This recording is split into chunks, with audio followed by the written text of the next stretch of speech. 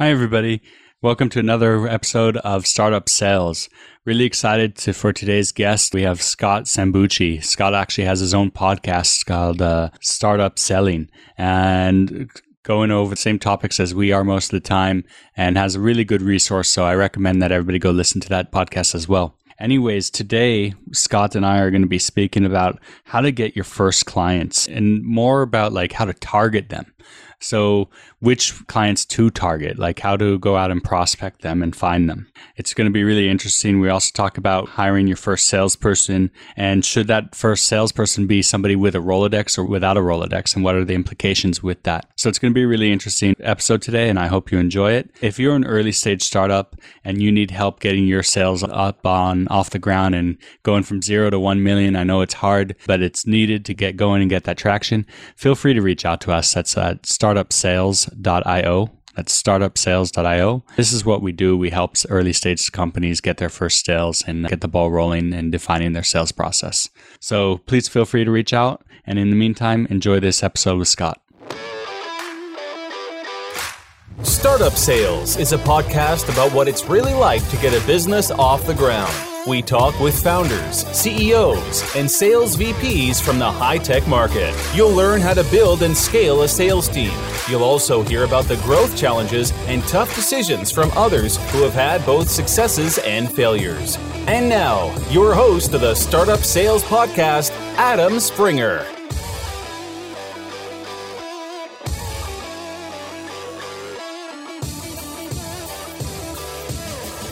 Hey, everybody. Before we get started in this episode, I know that you're eager to get going, but I wanted to ask for your help. We want to get the word out there more that this podcast exists. So if you're finding value in this and you really are enjoying this, would you mind please sharing this with your colleagues or putting it on social media as much as you can so that we get the word out there and we could continue to deliver more and more content like this?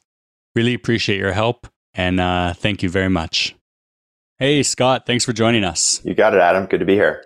Can you tell us a little bit about who you are and your background and why we should listen to you? Sure. And feel free to ask some questions if I miss anything that you think is important, Adam. So my name is Scott Sambucci. I'm the founder CEO of a company called Sales Qualia. And we help early stage enterprise B2B startups to build their sales process and ramp up their sales. My background personally, I've spent about 15 years in Silicon Valley. I've worked at 3 different B2B enterprise tech companies, getting them each of those from basically zero revenue to the first couple of million in revenue. So it's something I've done 3 different times at 3 different startups, 1 in the ed tech space, education technology, and 2 in the fintech, financial technology space. Most recently with a company called Blend. Some people listening might recognize Blend. Actually, at the time that we're recording, they just raised another 130 million Series E.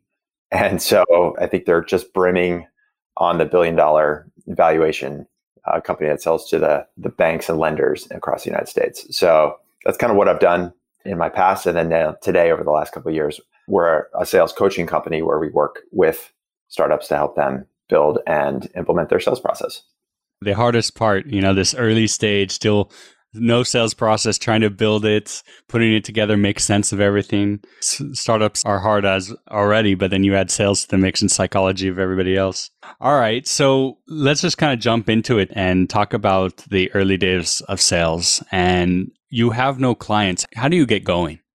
Great question. The first thing you do to get going is just first of all, the first biggest mistake I see most startups make is that they try to sell to everyone.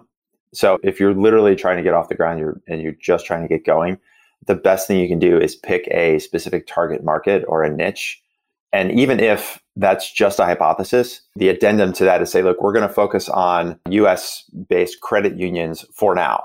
And say, look, over the next couple of weeks or the next 3 months, let's get really specific and dial into that customer base and start talking to them and identifying whether or not the problem that they have, and does our product fit that problem? So I think that's the best place to start, is just start with a target market so you can get really good at understanding how they view the problem that your product solves. Now, when I'm working with a lot of startups, they all tell me, yeah, but we could sell to this people, we could sell to these people. What do you tell them and what do you suggest to do when that comes to that? I said, great. That's probably why investors are interested in you, right? Their total addressable market is in the, in some case, billions of dollars. And to get to $1 billion, you have to get customer number one first, right? So you could take a very common example like Amazon, even though it's in the consumer space, like Amazon started with books and then now they've taken over the world. So the same principle applies with your startup because like I mentioned the word problem, and I think this is so crucial to the mindset when you're going out and talking to your target customers, because when you are out there selling, the most important thing you can do is view everything from the lens of what is the customer's problem. And so if you're trying to sell to a lot of different industries, you're trying to sell to Fortune 500s and you're trying to sell to the mom and pop stores down the street, even though the Fortune 500 and the mom and pop store might have the same problem on the surface, everything else behind that is going to be totally different. And so the only way to start building some expertise and building some leadership in that marketplace is to focus in so you can get really, really good and become an expert in the problem that your target customers have. Once you're clear on the problem and help your customers understand how that problem should be solved, then that's when a sale can take place. So that's always the way to think about it. I think it was David Packard of Hewlett Packard. He wrote this years ago where he said most ideas fail not because of lack of opportunity, but because of lack of focus. I'm paraphrasing a little bit. More recently, I've seen tweets from like Bill Gurley and Paul Graham where they said, startups don't die of starvation, they die of indigestion. And so going out and trying to sell to everyone makes it so that you don't really understand their problem from their point of view. And so trying to sell to everyone means you end up selling to no one. And it also, I think, will help you, which we'll dive into this later, but in the growing phase, when you actually, now you have your few clients, now how do you start to scale this? So it also helps you there when you're focused as well. Yeah, for sure. Like, I mean, some of the clients that we work with right now, for example, we're working with a company that's based in Norway, and they've built a platform. They've got some early implementations and a couple $1 million in revenue in Norway, and now they're coming to the US market. They happen to be in the healthcare compliance space. So just think about that for a second. Healthcare compliance, like that's probably almost $1 trillion market opportunity. So it's like, okay, where do you start? And so with them, what we did is we pared that whole opportunity down to identifying 30 healthcare systems in the state of California that are best positioned to take advantage of their platform, and then taking a very targeted account-based selling approach to those 30 institutions. Because even within those 30 organizations and institutions, there's probably 10 or 15 key stakeholders, influencers, decision makers around that purchase and around solving that problem. So now you've got 30 institutions times 10, that's 300 people. So you can spend like sending out personalized messages, whether it's LinkedIn, email, phone, conferences, all of the work that goes to creating conversation. Like the more you can focus, the more you can personalize and then create real conversation as opposed to just a batch and blast approach. Absolutely. I think it's what's also really good when you're focusing down like this is to focus on what's going to be the quickest and easiest to close as well. Yeah, it's funny you mentioned that because I was just mentioning when we were prepping for this, Adam, that I was on a call with a client that's in India, and I drew out for him. He's in the lending space as well, and he's looking at whether or not to sell to credit unions or non-bank lenders, which in his world, they're similar because they're financial institutions that deal with lending, but credit unions and non-bank lenders are actually quite different, even though they both have the same core problem like we were just talking about. And so he's had a really substantial conversation with the chief lending officer at one of these institutions. And when he was talking to the chief lending officer, she actually had 4 or 5 areas within their lending process where he could actually implement. And so now it's like, okay, so I got to put the pieces of the puzzle together a little bit here as a seller and say, well, where should I implement first? And so I drew out like a very simple 2x2 matrix. So if you're listening to the podcast, I know it's hard to draw all this out, but you can sort of imagine on the y-axis, think of that as value. So at the top of the axis is high value, and at the bottom of the axis is low value. So solving that problem that we're identified, is the solution to that problem a high value solution to the organization, or is it low? Like, okay, it fixes like a minor nuisance, or is it something that fixes like a major disturbance or obstacle or obstruction to the way that they do business? So that's high versus low value. Then on the x-axis, you think about on one side is high friction, meaning high implementation costs, high time, lots of integrations. And you think about low friction, which is how do we slide in really, really quickly in order to get some wins, some quick wins.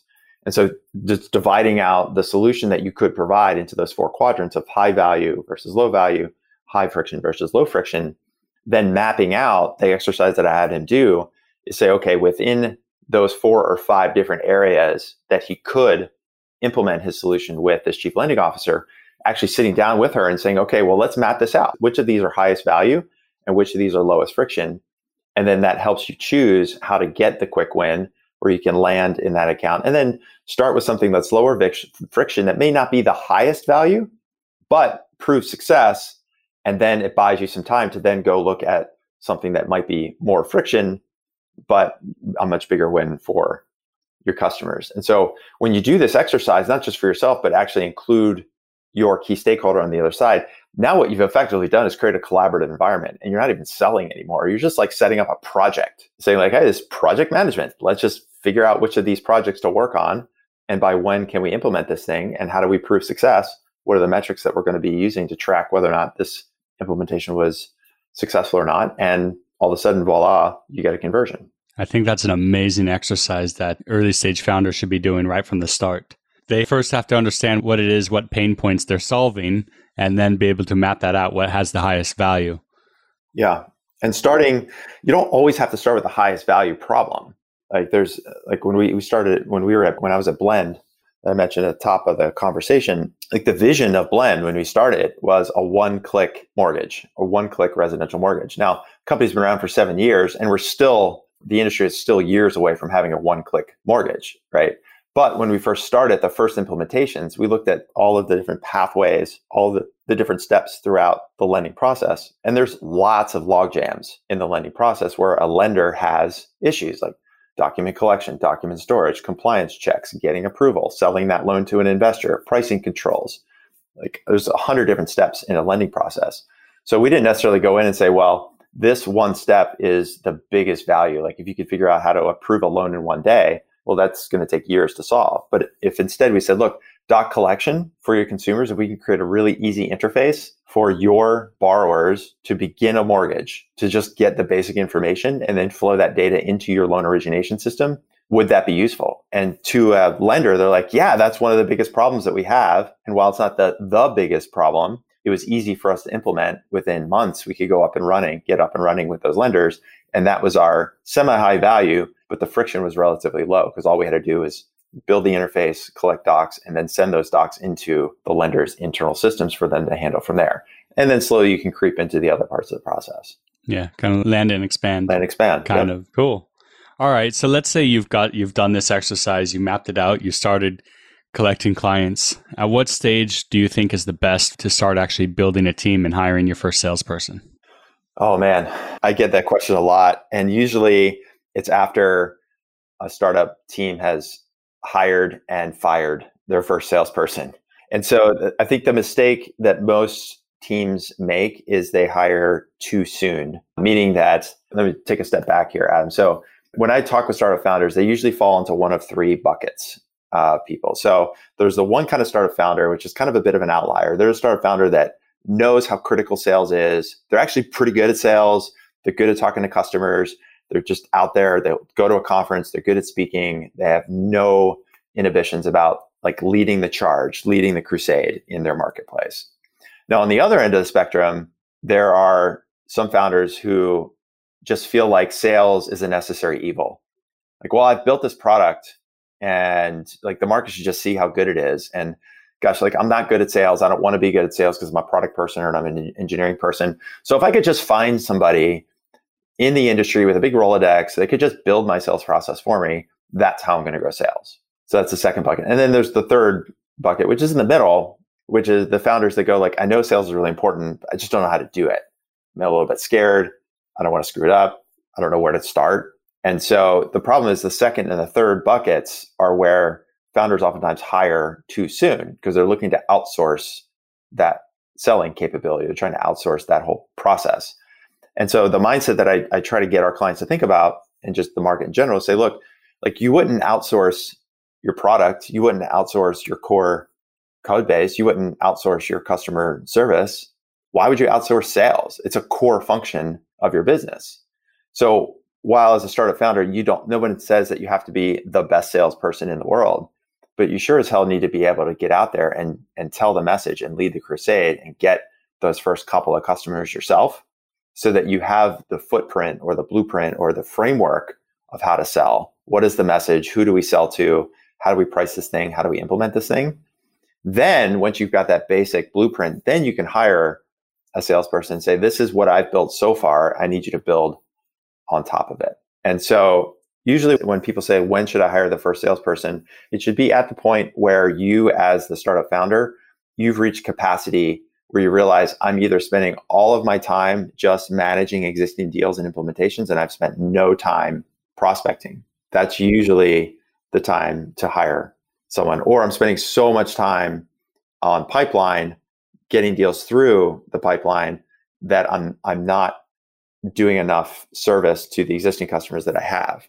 So those are places either at the very front of the sales process or on the back with your customer success team that you can hire first and then slowly move to the guts or the middle of that sales pipeline. Absolutely. I agree with you. And I want to add two things. One thing is you said that the kind of founder that doesn't think that they're good at sales. And well, nobody's really good at sales at the beginning. It's kind of a skill you have to learn. But most of these founders that I've seen, they love going and fundraising. Now, fundraising is a giant sales pitch about your company. So if you love the fundraising process, yes, it's different selling to a prospect, but a lot of the fundamentals are the same. And, you just have to get it out of your mind that sales is a scary thing and just jump into it. And after the first 10, 50 calls, you'll start to get into a rhythm of it. Yeah, I like that analogy a lot, Adam, because you can think about if I'm out there raising capital, what am I trying to do? Well, first, I'm trying to find people who see the world the way that I see the world or understand that the world needs to be better, right? There's a problem out there that needs to be fixed. And I'm selling them on my vision of how we're going to solve the problem, where we're going to take the company. And then secondly, the thing I'm doing is once I get that engagement, then the next thing I'm doing is saying, okay, tactically, this is how we're actually going to execute on this vision. So we're going to use this money to build product, hire salespeople, hire engineers, do all these different things. And when you're selling, that's especially as a founder, that's what you're doing. People talk about the founder magic that comes with selling early on. And so you're finding those early customers that want to follow your lead. They're on board with the mission. They see the problem that you see. They know the problem is no longer one that they can tolerate within their own business. And so they're looking for somebody who's going to lead them out of the dark in a lot of ways. That's the first conversation. And then the second part of the sale is just like, okay, so now we're both in agreement that you have this problem and we can help you solve it. Here's tactically how we're going to implement the solution to help you solve that problem. It's like a two-step process. And so that's, I think to your point, it's like, it's the same structure. You're just, instead of raising capital from investors, you're essentially raising capital from customers. Yeah, small increments. So another thing you said was for number 2 was to hire a person with a Rolodex. And I wanted to touch on that because I've actually come across a few founders that have said, well, I want to find somebody that has worked in this industry and knows a few clients already that could just bring us on the business. And it's so dangerous to do that because, well, you might get a couple sales and then you're going to go raise money based off those numbers and everything, but then you don't know how to repeat that. And that guy's book of business is now finished. And then what? Yeah, this is an important point because I mentioned the Rolodex and I agree with you. I think going out and saying, well, I'm just going to find somebody with 20 years industry experience in healthcare or financial technology or education and have that person help me get early sales. There's a couple pitfalls there. One, that person that has 20 years experience, chances are they've worked at a really large company or at least a semi-large company. So they're not used to the unstructured approach to how you run your business every day. It's their job in the sale might be like one of 10 steps. They're not going out and doing lead gen. They're just getting a bunch of inbound leads that the marketing team is developing for them. They're not the ones doing implementations because they have a whole sales engineering team that's helping them do that. So they may not, while they have a lot of industry experience, they may be kind of rusty or worse, they haven't done the full end-to-end that you might need them to do. And so we've seen this, and that's oftentimes where when we talk to teams, they say, well, we hired this person that had bunch of industry experience, but 6 months went by and they didn't produce a deal. And all they told us is that we needed better marketing collateral and we needed to update the website. Like, if we had better marketing collateral and we had a better website, then I could close more deals. Or like, we need a better pitch deck. It's like, no. These early customers, you need to get really, really embedded with them and do a lot of the hard work to figure out what this whole system should be. What is that selling system? And so that's one pitfall when you're hiring an industry, somebody with the big Rolodex. And the secondly, as you identified, Adam, it's that person, even if they do convert some deals, you might not have complete visibility as to how they converted those deals. Now, that being said, one of the people I interviewed on my podcast is a guy named David Chick-Kelly. And David is an executive at a company called the Alexander Group. And we talked about this very issue. And one of the things that he does recommend in select cases is that it can make sense to hire the Rolodex person under the understanding that this is really a short-term hired gun, and their job is to simply create revenue. So he called them a market maker.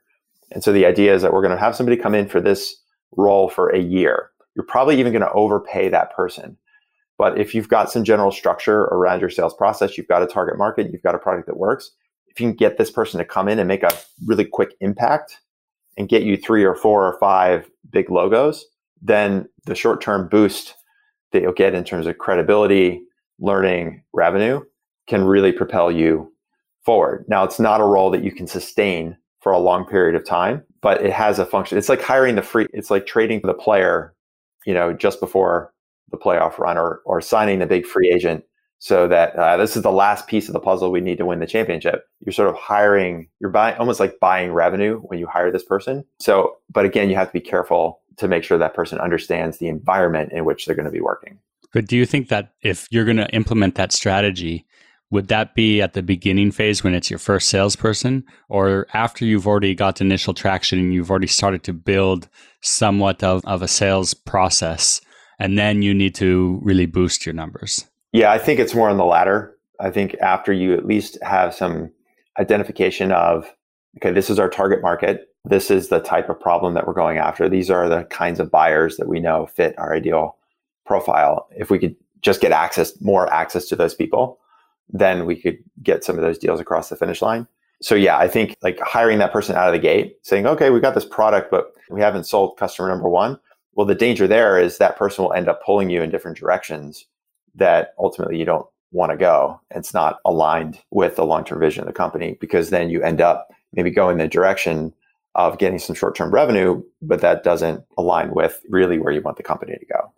Exactly. And also, I think if you're more of a technical product and you're not ready to onboard a client like that, you could actually burn those bridges. So it's better to kind of make your own contacts before you implement that route to make sure your product is suitable and sustainable with some clients. Yeah, I mean, those early implementations, I can tell you from my time at Blend, they are a bear to get rolling, right? So first, you've got to get buy-in from the executive team on your customer side to actually give you money and do an implementation. And then you've got to get buy-in like, hey, like stuff is going to break, stuff isn't going to work, you're going to have problems with the implementation. So it takes a certain type of buyer type that you're going after to have the patience to know that the long-term benefit of working with you is going to be worth it. So I always remember the first really large implementation we had when I was at Blend was at a company called NationStar, which is a non-bank lender. And we rolled out this pilot. We had about 8 users in a call center that were using our workflow software. And we spent weeks building out the workflow. We spent weeks testing, making sure everything was ready to roll. And the call center opened at 7:00 in the morning in Dallas, Texas. So I was there on site with Devin, one of the engineers, and like, okay, we're going to go live, because at 7:00, like the phone starts ringing. Like that's just the way the call center works. And the reps are either going to take calls or make calls. And we went live at 7:00. Do you know when we found the first bug? 7:01. 7:01. Yeah. You know when we found the second bug? 7:01, 7:02. Yeah. And I found this Evernote file where I was logging bugs so quickly, I didn't even have time to put them in a Trello card. I was literally like typing them out in Evernote so I could copy and paste them later. and I'm just showing them to Devin, and he's there on site. He's wired up and he's fixing these bugs on the fly, just pushing code.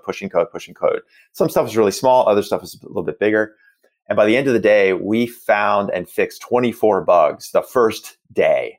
And Devin is like almost like pouring with sweat. You can just imagine the engineer in the cubicle pounding away on his keyboard. I'm running around from rep to rep, taking pictures with my phone of why the screen doesn't look the way it's supposed to look.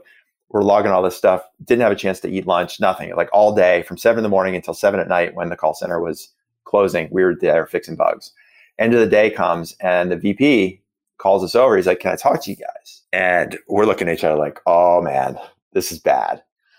And he goes, "Listen, I cannot tell you how impressed I am." We're like, "Really?" He said, "I understand you guys had some trouble with the platform today."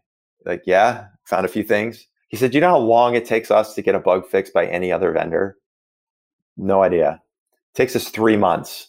If we find something wrong with our other vendors, it takes 3 months to get one thing fixed. You guys fixed 24 in a day.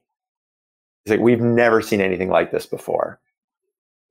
And like, we walked out of that office just like, obviously we just felt like cloud nine, because what we did is we brought that Silicon Valley mindset to this call center in Dallas, Texas.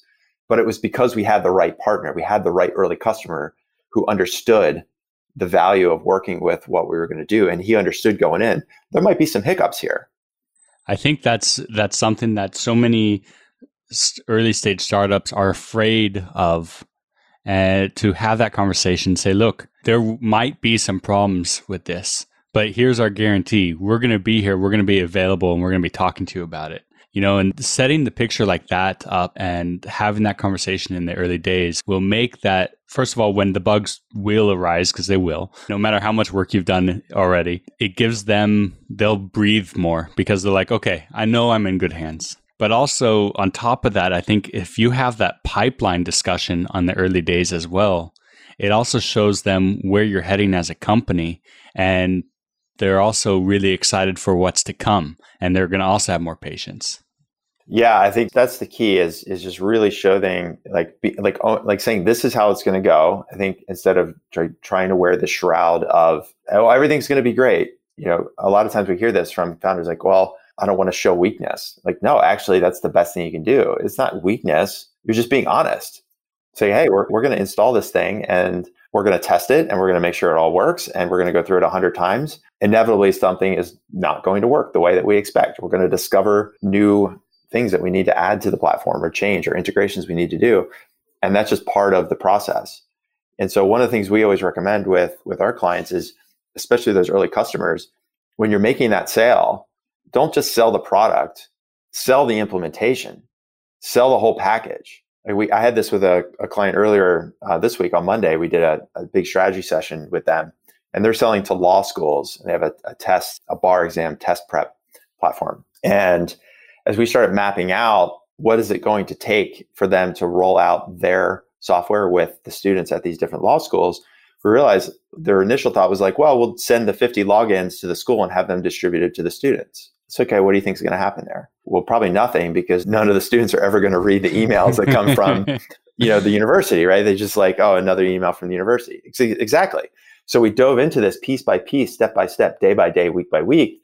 And what we realized is that those first implementations, it's like, yeah, you get to use the product, but it also means we're going to go on site and do training. We're going to do a half-day workshop. After the students start using the platform and they identify areas where they have some weakness, we're actually going to come in and help them do some remedial additional work. So it's almost like technology-led consulting as opposed to just selling a product. And so when you're selling your product, don't just sell the product, sell the whole implementation, sell the whole vision, and insert yourself as part of that implementation. So that example I shared from when I was at Blend, like it was natural to us. We're like, yeah, we're going to go live and we're going to be on site when you go live in case something goes wrong. Because if we were sitting back in our office in San Francisco and 7:00 hits and the bug hits at 7:01, we wouldn't have known. How would a user report a bug? But because I'm sitting there and Antonio raises his hand, he's like, it's not working. I can walk over to the desk and say, all right, man, show me what's not working. Take a picture with my iPhone, punch it in my Evernote, give it to Devin, and then he fixes it. None of that stuff happens unless you include yourself in that implementation. Absolutely. I think that's also something we need to save for another discussion, but that's also something you need to look for in your first salespeople as well, is people that take ownership like that care and aren't just looking for, okay, close the deal, thank you, goodbye. Well, and that's the Rolodex, that's the problem you could run into with the wrong Rolodex person. Even if the Rolodex person is like, oh, I've always wanted to work at a startup, I'm so excited, and I'm a get to work, roll up my sleeve kind of person. Like, really? Are you sure? Because you know what that means? That means you're going to be awake at 2:00 in the morning in your hotel room, QA testing stuff from Dallas because the engineers back in San Francisco are awake at midnight pushing code, because at 7:00 in the morning, you're going live. That's what you're signing up for. Just to make sure we're clear on this, it's not just because you've got some contact at some big bank or some big health system or some big pharmaceutical company. Like, this is what we mean by startup selling. So let's just make sure that when you say you want to work at a startup, that you know what we're talking about here. And oh, by the way, the hotel you're staying at is not the Marriott. If you're lucky, it's a Town Place Suites with the rubber eggs and really bad coffee. Absolutely.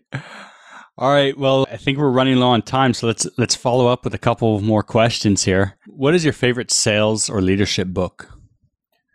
My favorite sales and leadership book. Well, I've got an unbiased and a biased opinion, so I'll give you two books. So the one book for me, as I was first learning to sell almost 25 years ago, coming out of college, my first job was selling college textbooks. I worked for a company called Prentice Hall, which was eventually bought by Pearson. Some people might recognize the Pearson education name. So I, out of college, cut my teeth, and I was just voracious finding books and reading a book a week on sales. And the one book that made the biggest impact for me is a book by a guy named Neil Rackham, and it's called Major Account Sales Strategy. It's a very data-driven book. So he went through and looked at thousands of enterprise sales opportunities, pipeline deals, and how they all structured.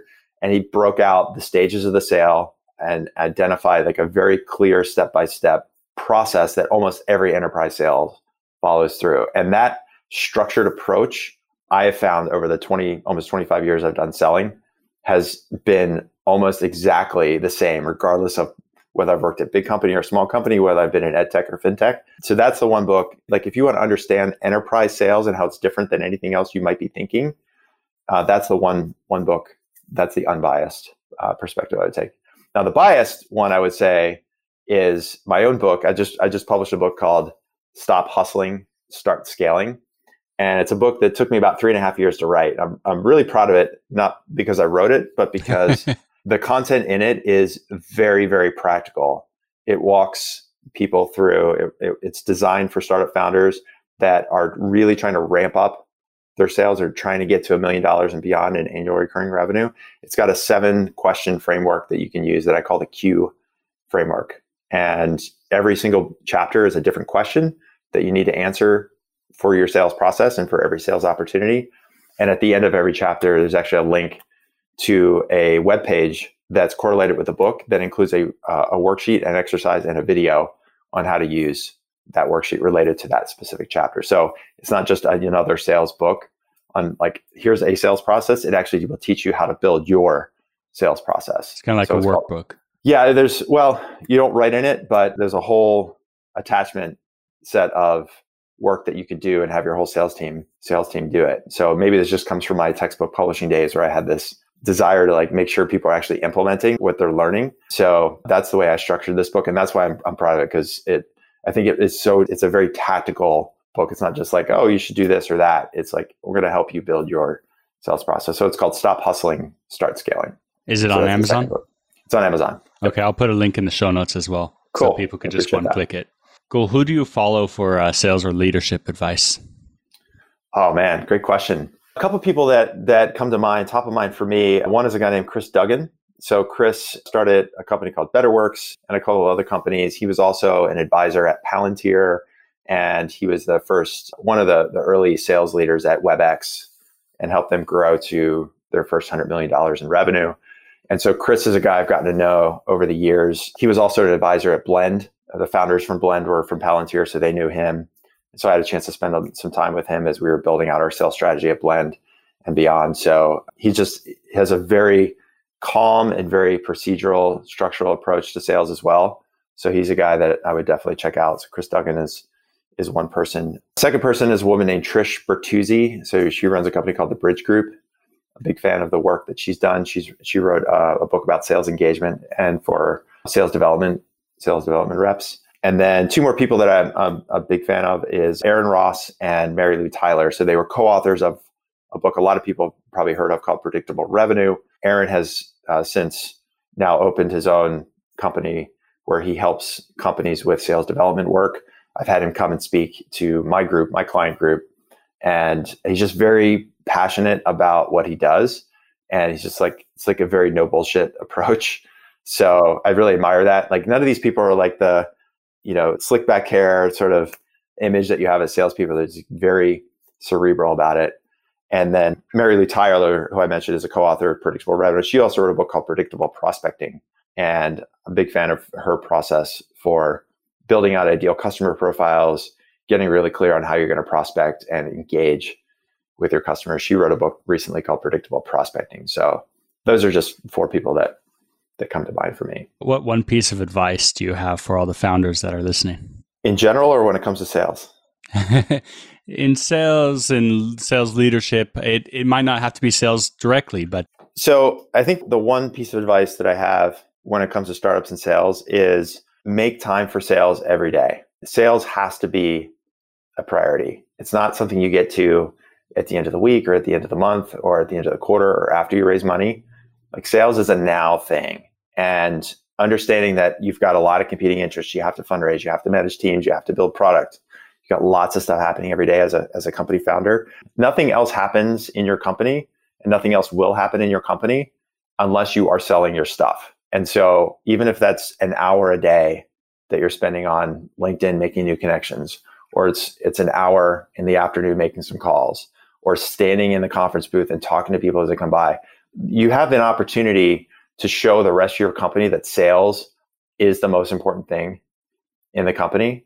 It's not a byproduct of engineering. It's not a thing we get to if we have time. Like sales is the thing. And I saw this a lot when I was at Blend. Nima Gamsari is the CEO there. He was the first person to get on an airplane and fly across the country for meetings. He was the first person to sit down and say, guys, I don't even care what's going on with the platform. If we don't get this customer, it doesn't matter. If we don't implement well with this customer, it doesn't matter. And so I saw that firsthand, and it really was a pervasive attitude across the whole organization where I had engineers coming up to me and asking me about sales, asking me how they could help, asking me if there's anything else they could do to contribute, whether it was like sitting there while a demo was going on, or if there's anything else that we needed in order to make sure that that deal closed. So if you can show that leadership, that sales is a priority, it's just as important as everything else, then I think it will fundamentally shift the way your whole company perceives sales, and it's going to help your company grow. Out of all the companies I've been part of, I've seen that in action, and I couldn't agree more. The companies that have that mindset and have that way of running business where clients are number one and you have to get that sale, they are the ones that grow quicker, grow higher than the ones that aren't doing it. Yeah, nothing happens until you make a sale. So cool. Scott, I really appreciate you coming with us today and sharing all this. How could people reach out to you if they want to learn more about what you're doing and things like that? Yeah, I think the best place to go is our company website, which is salesqualia, QUALIA.com. Salesqualia, QUALIA. If you head there, we got blog posts, tons of articles there, a podcast of our own called Startup Selling. We've got recorded webinars that we've done, trainings that we do, links to workshops, links to books. We've got a copy of another book I've written that you can get a free copy of. Just download the PDF. So it's kind of like the hub of all the stuff that we do. So if you go to salesqualia.com, head over there. That's probably the best place to go. Cool. And you could also check, for all the listeners, I'll put that in the show notes. So you could check out there and just one click that to get to see that. Perfect. Cool. Scott, thank you very much for joining us. Dude, so fun to be here. I could do this all day. So let me know if we can do it again sometime soon. Perfect. Bye for now. All right, man. Thanks for listening to Startup Sales with Adam Springer. Subscribe to the podcast so you never miss an episode. Contact Adam about speaking engagements or consulting services at adam@startupsales.io.